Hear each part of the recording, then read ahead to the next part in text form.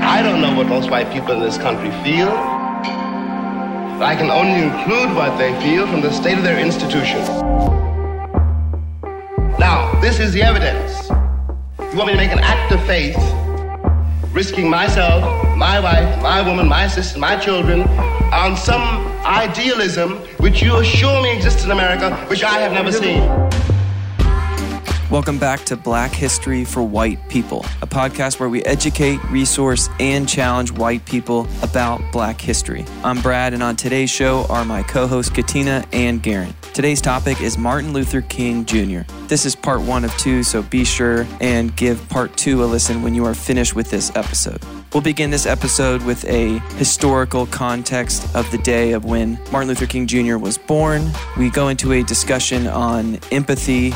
We discuss the beginnings to the middle of his life, and we end this first part discussing the differences between socialism and capitalism. We hope you enjoy the discussion.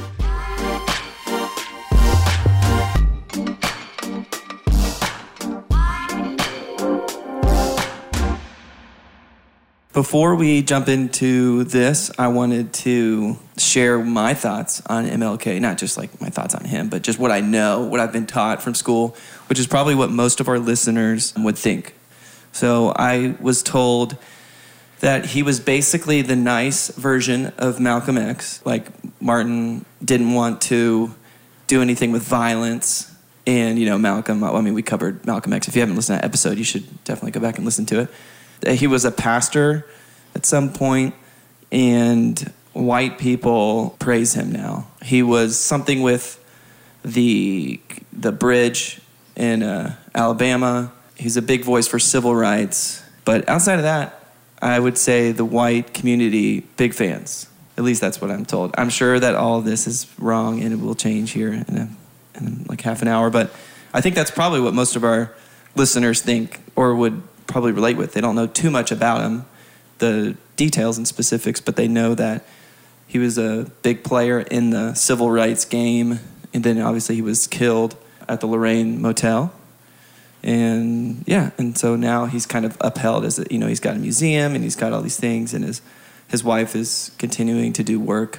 And so yeah, but let's paint the picture. What's going on, you know, around the time of his birth, and we can start to talk about the beginnings of his life. So I think, to start out, the picture that you painted is kind of accurate but incomplete. Martin Luther King, at the front end we can say, he's been kind of turned into a symbol of one of his ideals, but yet who he actually was and what he stood for at the time was actually a lot broader and more complex than the current like symbol that white culture kind of, I mean, really, most white people now, they have maybe a total of a minute of excerpts from his speeches that they just kind of repeat. And those are brilliant oratory. I have a dream. I have a dream. I've heard of letters from a Birmingham jail. Mm-hmm. Outside of that, I don't have anything off the top of my head. And those are heralded as being some of the best speeches in American oratory by like whoever makes that call. I don't know who decides that, but those are brilliant speeches.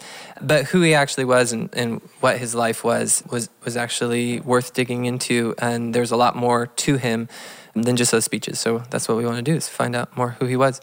He was born in 1929 in the South. That is the year the Great Depression started. So he was born kind of into a crazy time where, like, for 5 years the economy completely tanked and there was massive poverty. He was in a bit of a better situation. His father was a pastor, and he was actually born Michael King, but his name was changed to Martin Luther King.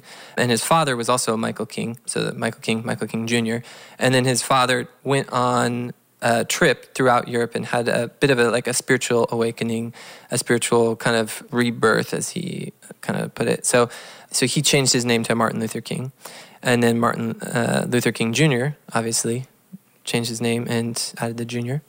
So he was born in this kind of difficult time. When he was young, there was a white family that owned a shop across the street, and he was pretty good friends with the young white boy, their child, and grew up in kind of just like this innocence and had this like playmate, and they would play and have fun together. But when he was 6 years old, the family across the street basically forbade their son to play with him. And so that was like an early introduction to like the fact that the world was broken and that racism existed. Imagine that as a 6-year-old. I have a 5-year-old, and imagining them being told that their best friend isn't allowed to play with them because of the color of their skin. Then when King's father took him, there's a kind of scene a little later on where his father took him downtown to like a shoe store, and the clerk told him that he couldn't be up in the front of the store, that he had to go to the back where he wouldn't be seen because they didn't want white customers to bypass the store. Did you say where this was, where he was born or raised? This was in Atlanta. Like this scene was in Atlanta. Oh, okay. And they moved around a little bit. But so his father said, we'll either buy shoes sitting here or we won't buy shoes at all. And his father said, I don't care how long I have to live with this system, I will never accept it. So his father just kind of, you can see kind of some of those seeds being planted of this unwillingness to just be okay with oppression. And I think his father modeled some of that to Martin from an early age, and also through his father's ministry, which we should pause for a second and just talk about a little bit about the Black church. Because Martin Luther King's father was a pastor. Martin Luther King Jr. was a pastor as well.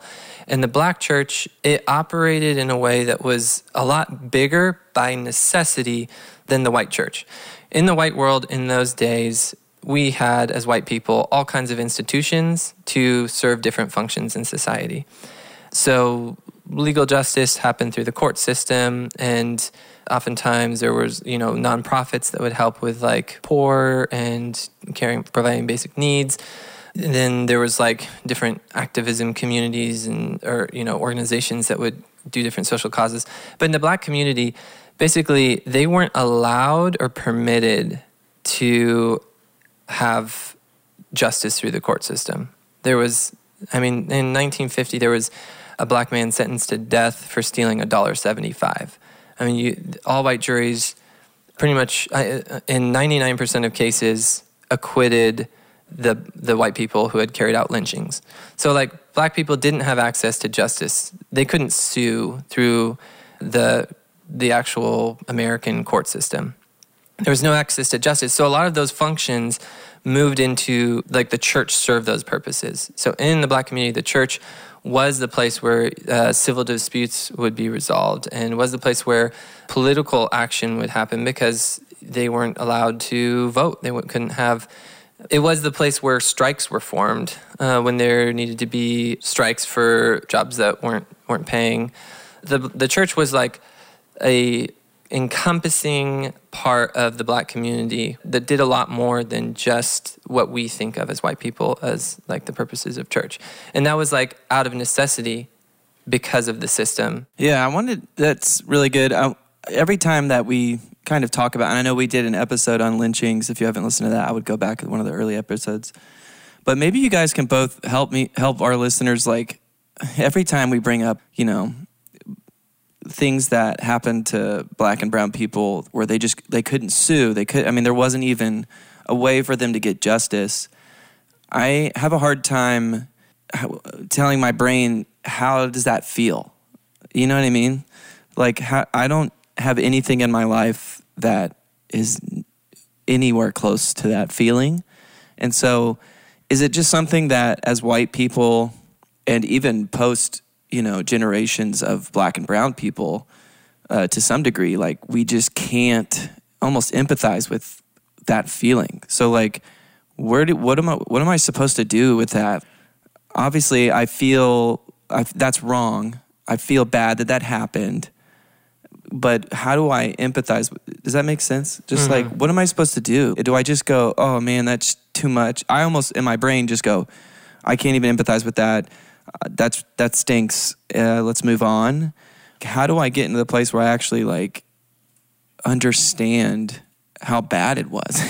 Like, I don't know what to tell myself, or maybe some of our listeners. Like, I don't know. It's just like we can't empathize with it. Yeah. So, like, is there anything that would be helpful to help empathize to that, or is it just something that we?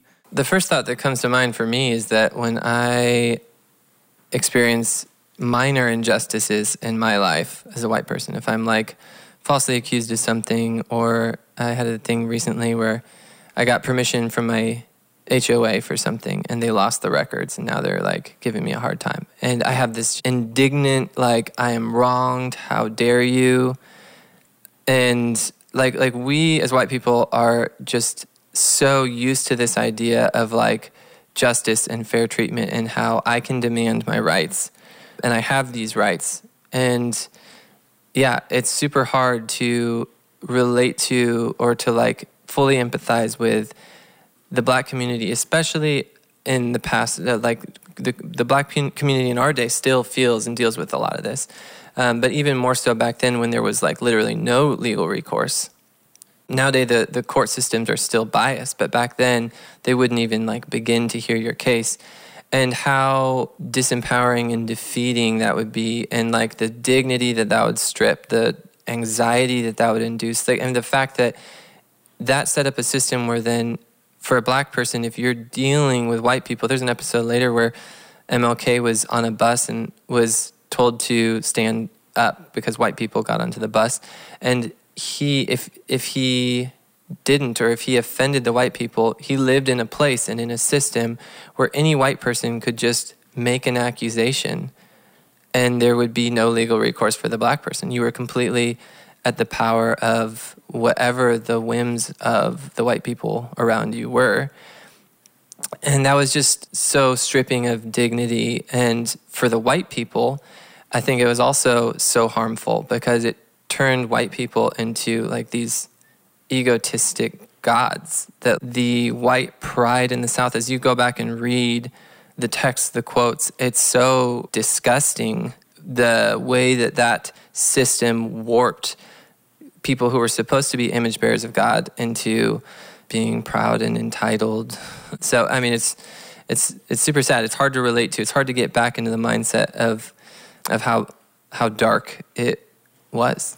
Well, and I would just add to that one, we hear this in evangelicalism all the time, in prayers, in white churches and in all across America. Break our hearts, God, for what breaks yours. And like, I feel like you can literally start with the Bible if you're a Christian, because that's where a lot of the contention is that white American Christianity has done the most harm to Black people in America.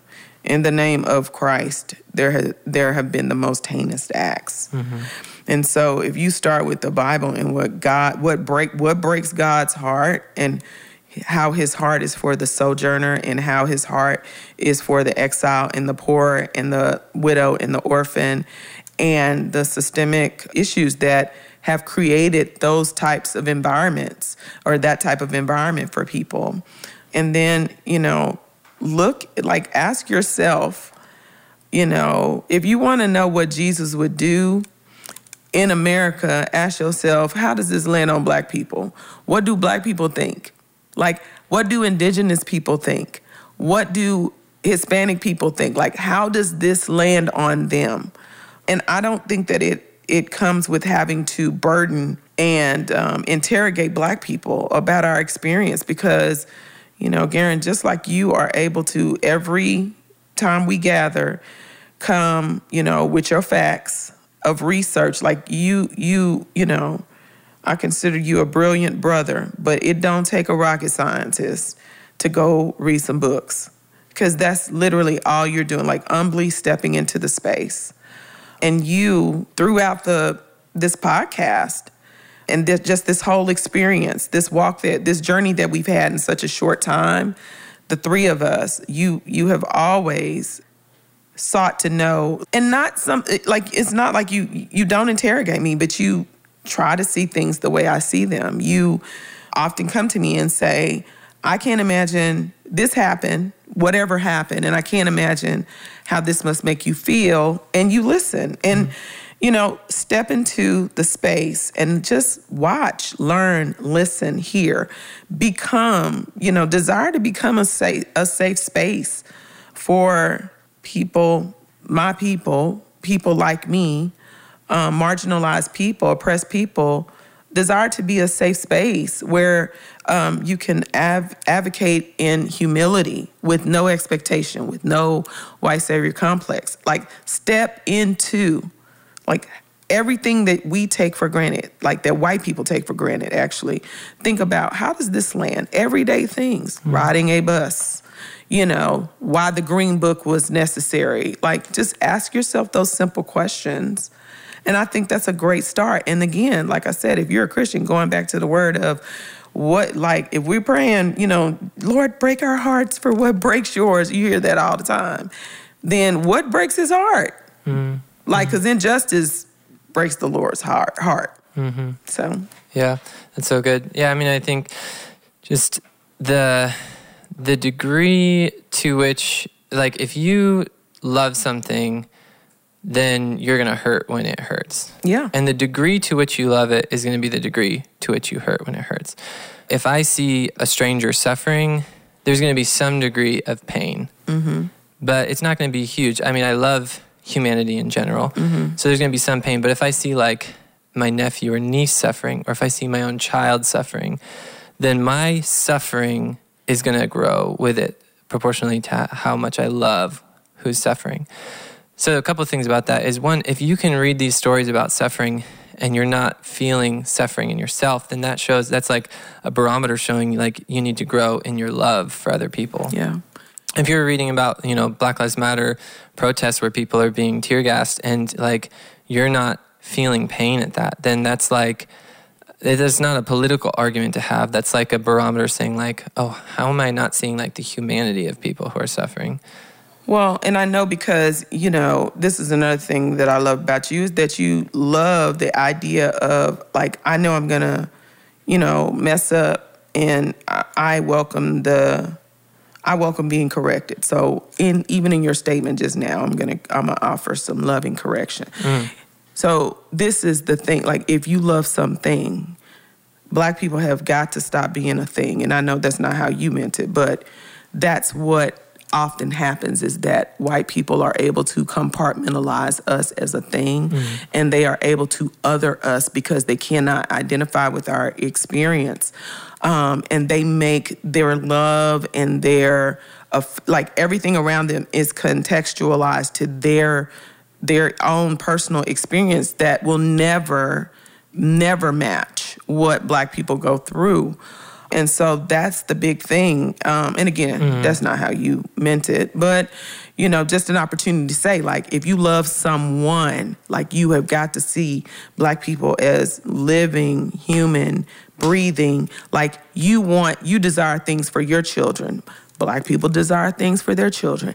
Everything that you desire for your child, for your wife, for your mother, and to know that for a whole nother people group who bleeds red just like you do, there is a stark contrast, even to what happened this week. Mm-hmm. At the Capitol, the end result of what happened with the people that engaged in domestic terrorism, and the stark contrast of that with versus if they would have been Black Lives Matter protesters, and just stepping into the experience, taking the, like, not othering, like see your daughter in black skin, like Matthew McConaughey in A Time to Kill, the movie, like see. What if I was in black skin? What would that look like? Yeah, and the other extension of it, or the other direction to go with the thought is,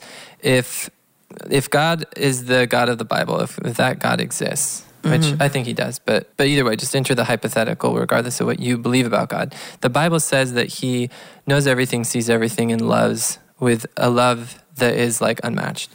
So, like, following that logical extreme, the degree to which you love something is the degree to which you suffer when it suffers. Is that God, whenever He sees the suffering of these events in history, like all this injustice, whenever He sees it, He doesn't see it from a distant place, but He, in His omniscience, actually is inside and sees through the eyes of the people who are suffering. Like, their suffering is His own. Yeah. That He he knows their thoughts. He knows the number of hairs on their head. And so he knows the thoughts of these people. And that's true of today also. Like immigrants, I read that there was a study that 70% of the immigrants who have come here seeking asylum, who have been deported back to El Paso, were dead or raped within the first couple months of getting back. And many of them are believers who are leaving gang violence because they don't want their children abducted into either their daughters forced into sex slavery or their sons forced into the gang. And so they're evangelicals leaving El Paso, coming up here, coyotes and harassment and a lot of rape and abductions along the way. And then they get to our border and are deported back to their death. Like, God shows no favoritism. The Bible says explicitly in those exact words numerous times, he doesn't favor us over them, and he sees their suffering through their eyes with complete empathy and with a love that's like greater than any of our love for any of our children. Like, our love doesn't compare to his. And so think how he suffers at the suffering of all this injustice. And so then how can we not try to enter into, like, God, give me your perspective is equivalent to, God, help to open my eyes to the way that, like, these things cause you to suffer and are tragic. Well, and this is the key thing that I think white evangelicals specifically miss. Jesus intentionally housed himself, housed his soul in brown skin. Like, that cannot be denied. Like, the shade of the brown skin may have been a little bit lighter or, a whole lot darker. We don't know. But we know that it was brown. He housed himself in brown skin, and he experienced life in the world that he created. When he could have entered the world at the pinnacle of privilege, within the pinnacle of privilege, housed himself in brown skins. It's brown skin. The shepherds heralded him. Yeah, the shepherds, who were the dirtiest of the dirty, they declared that he, that they had seen the angel. Like, yeah, he took every opportunity to be the lowest of the low. But this is the same Savior that white evangelicals, they glorify and lift him up, and they literally want his glory, but they completely reject his story through the eyes of people that look more like him than they do. Yeah. Period. Yeah. Mic drop, like, period. Yeah. It says he did not consider equality with God something to be grasped, but made himself nothing, taking on the nature of a servant. And he was not even likeness. Yeah, go ahead. I'm sorry. And then Paul says, like, that our suffering as Christians is supposed to fill up what was lacking in the suffering of Christ, meaning just like the visibility of it to the world. That the life of a Christian is supposed to be an imitation of Jesus's, taking the low place in order to show that is the way. Which kind of segues back into MLK, because that's a big part of what he did. Is absolutely his style of leadership was not to take the high place, and he was like known as being a humble man. Yep. And his whole philosophy of leadership came from Christianity. It was also influenced by Gandhi and the idea of like non-confrontational, non-violence, and like just this humble willingness to suffer in order to do what's right. Well, and he was a black man who could have been the best of, as far as like opportunity and privilege for black people. He went to college at Morehouse at 15 years old. He had a doctorate in systematic theology. Like, his dad was a pastor. He had a certain pedigree, even, within the African American community. He could have gone a completely different route, but he, for himself, chose to be arrested so too many times. Like, there were many attempts on his life. There was more than just the ultimate, assassination. I mean, Coretta tells the story about how she would get up early in the mornings before he would go out to do his work, and she would drive his car around before he could get out just to make sure that it wasn't bombed. His wife. And she's a mama of children jumps in his car to drive and make sure that it's not bombed. Yeah. I mean, he chose the life of, and he was already a black man, because to a white person at that time, a black man was just a black man. It didn't matter that he was an educated black. It didn't matter. He went well below his pedigree to identify, just like Christ did, with the lowest of the low, with the experiences of the lowest of the least of these. Yeah. And at one point, his house was bombed. Yeah. And before he knew if his wife and child were alive or not, there was a crowd that had gathered outside that was like a crowd of black people who were sympathetic and angry at what had happened. And Martin went and like talked to them about nonviolence and about like don't take vengeance and just like this humble response. And that's where you can see like the sincerity of a person that when it's like tested in that moment, right? That he was like, he wasn't doing it for clout. He wasn't doing it for fame. And he wasn't doing it for white approval because white people hated him. Yeah, and he wasn't doing it for money. He had people would pay donations, and oftentimes they would pay the donations to him. And at one point, he was actually investigated by the federal government because they thought that he was evading taxes. And he had a journal where he systematically kept a record of all the money that had been given to him and how he was like allotting it and everything. And so all these contemporaneous notes that he like after the fact remembered like, oh, I have these journals. So they went and it was like a complete accounting of all the money that he like when tested, it was shown to have been like to have integrity with how he was managing everything. And from my understanding, you know, that was a source of contention between he and Coretta because they lived very poor life intentionally. And he didn't have to. Now, I'm not trying to paint him as a perfect person, but those are just the facts. Those are some facts about his life that we don't talk about. And we don't make those parallels of, you know, because people still question his salvation because of, you know, because whiteness would say, you know, whiteness in America uplifts theology to exclude, you know, the black experience, to exclude the black worship experience, to exclude the experience of blacks as Christians. Like, you know, everything is our theology and the way we live out our faith is highly scrutinized. And so there's still these questions of, was he saved? Well, in his actions, in many of the ways that he served his people and he gave his life, it was way more Christian than you sitting up here talking about it and being a racist. Yeah. Boom. Like, you know, but it's that his life is still, you know, he was a Marxist. He was a this, he was a that.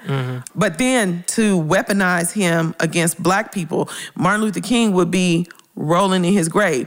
The one that y'all put him in?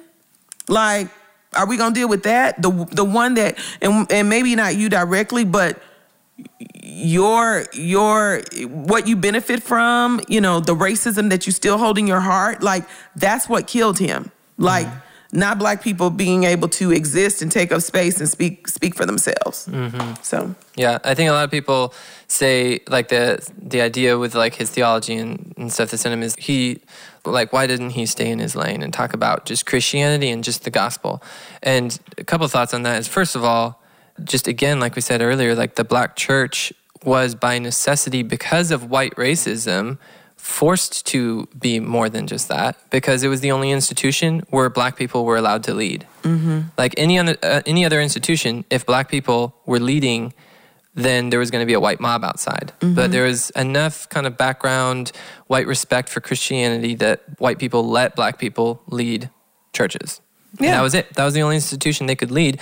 And they would bomb the churches if you were preaching something that other than what they want you to hear, want you to speak or preach. And so yes, black pastors were politically engaged. And so then white evangelicals then to take that and then use that as ammunition to say like you weren't focused on the gospel, it just seems like so hypocritical. Right, because I want to take all those people that would say that and I'm like, let's put you in that traumatic experience of having to wonder if your car, your wife jumping in the car to drive to see if it was bombed, or your house being bombed with your children in it, and being like literally on the run for your life, and black folks having to put you in their house because you can't stay in a hotel, and hopefully don't nobody know you there until you need to know that you need people to know that you're there, and like living this underground life, but at the same time this very public life, knowing that there's a target on your back, knowing that you're being followed by the CIA, knowing that you're being wiretapped. You want to judge man, you want to judge somebody, and all you have to do is get up, put on your drawers, go drink your coffee, go out your door and leave go to your job and live your life. While people who are being persecuted, you literally want to scrutinize the lives of people who are being persecuted and oppressed and marginalized. It's laughable. Yeah.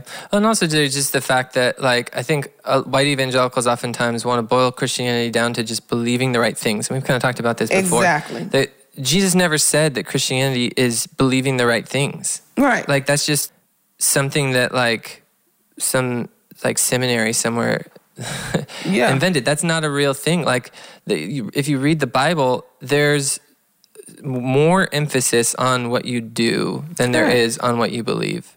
And oftentimes in the Bible, it's structured where, like, the first half of biblical books, like New Testament letters and stuff, will be like a theological foundation of what to believe. And then the second half will be like all implications or applications of that in how you live. And the Bible says directly, if it says in James 1 that if you, anyone who reads the word and doesn't do what it says is like a man who looks into a mirror, goes away and immediately forgets what he looks like. Just kind of, that's not really an option that's like left up to us to just like have theological foundations and not actually confront the injustice in the world that is in direct conflict with what Jesus commanded and taught. Like the whole Great Commission is make disciples and teach them to obey everything I've commanded and taught. And included in what Jesus commanded and taught is creating a world where there's like renewed humanity, where the fall is pushed back and where the world becomes what it was supposed to be from the beginning. And what it was supposed to be from the beginning was a place where there's equality and justice and love, and where power is not used to oppress, but power is used to uplift. Well, and you know what else is interesting? You were talking about seminary, and that one of the big things that they accuse MLK of even now, and I'm not even sure if it's true or not, was plagiarism. But I'm like, okay, white evangelicalism has plagiarized the Bible and has falsely basically used the scriptures to assault black bodies, to oppress black bodies and indigenous people, brown people. Like, the Bible was used and weaponized in order to oppress. Like, if you want to talk about somebody's plagiarism, let's talk about straight up lying on God. Like, but these are the things that, or the fact that he sought out he listened to, was influenced by Gandhi. If you're offended that he was influenced by a non-Christian, maybe if white America was being actually Christian, he could have been influenced by that. Boom. Like don't at me and don't at black people about all this bad stuff about MLK when, and then you want to talk about, his indiscretions. I'm like, okay, why are people leaving the SBC right now? Like, because of racism? Because of 750 sexual assault cases that, when is it like, what's the standard? Because right now it's all over the place, like ping pong. Pick a struggle. Yeah. And pick a standard and stick to it, or shut up. Yeah. The reason, so the allusion there is to the fact that the FBI started wiretapping MLK's phones because they thought that he was a communist. So MLK was not a communist. He directly denounced communists. As he said, I have never been, will never be a communist, and could tick off a list of reasons why he thought, as a Baptist minister, like, communism is incompatible with what I believe. He also was not just a diehard pure capitalist either. Right. He believed, as I do, let me set it up this way, that pure capitalism, a good example of pure capitalism is this, if there's no regulation on capitalism, it's just this idea of anything you can do where you can make money, you're going to do that thing, and then the money you make, you're going to reinvest into doing more of that thing, and it just becomes this explosion of activity of that thing that you can do to make money. Mm-hmm. That's like unregulated capitalism. So TurboTax had a cool innovation where they made taxes more simple. Yeah. So they made a bunch of money, and then they grew and became this huge TurboTax.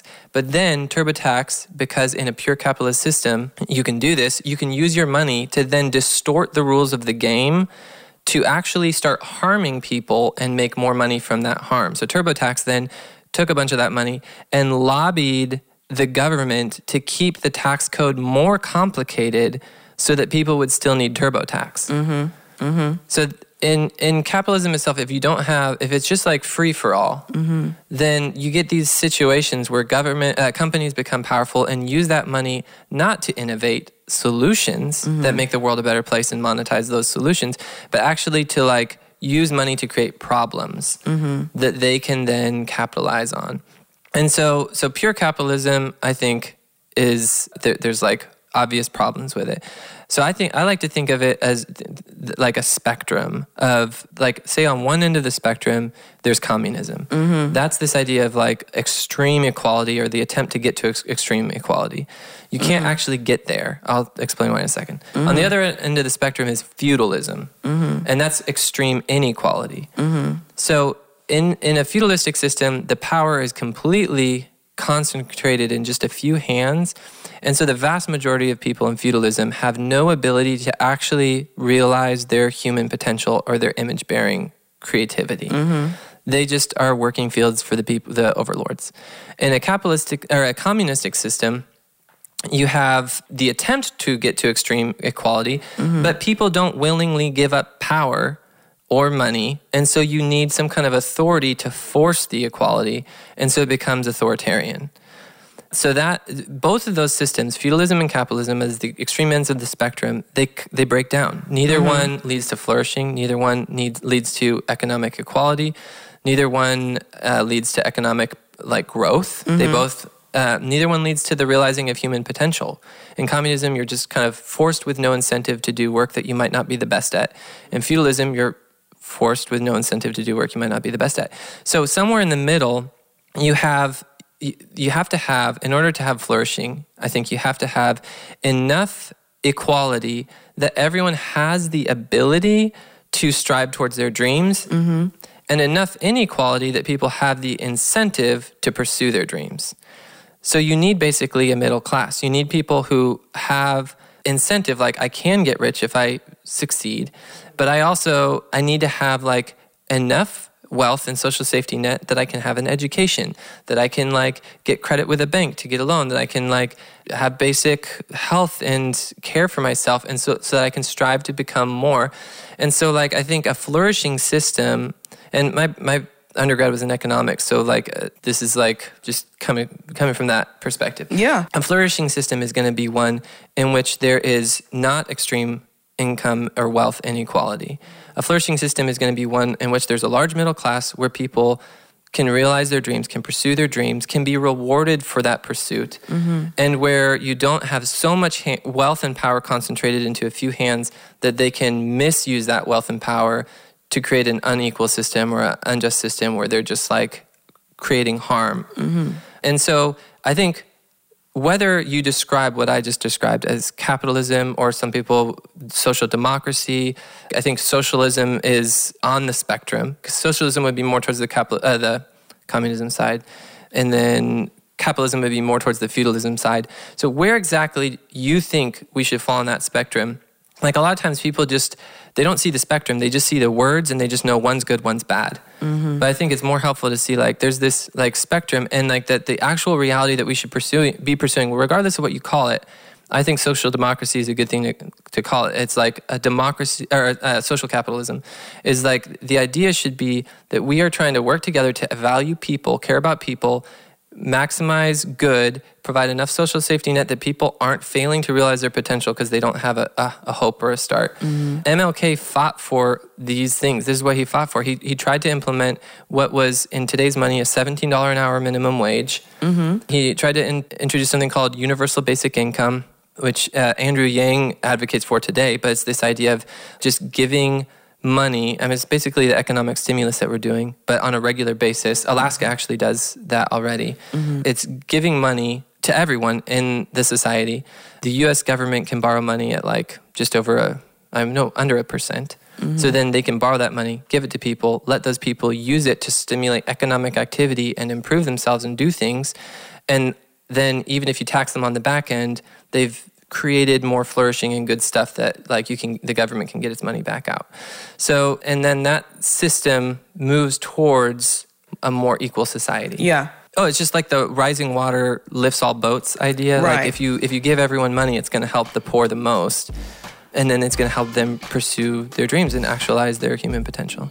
Thanks for listening to part 1 of 2 on Martin Luther King Jr. If you're just finishing up part 1, make sure that you go ahead and listen to part 2. If you're looking for more information on what we discuss, take a look at the show notes or go to blackhistoryforwhitepeople.com. If you'd like to play a supportive role in the podcast and be able to vote for future topics, check us out on Patreon. We are at patreon.com/blackhistoryforwhitepeople. We have one tier to support us. It's $5 a month. And all of the money that we get on Patreon, we always give in blocks of 10 episodes. And this next block of 10 episodes will all go to The Witness. We'll leave you with this quote from MLK Jr. himself. Those who are not looking for happiness are the most likely to find it, because those who are searching forget that the surest way to be happy is to seek happiness for others.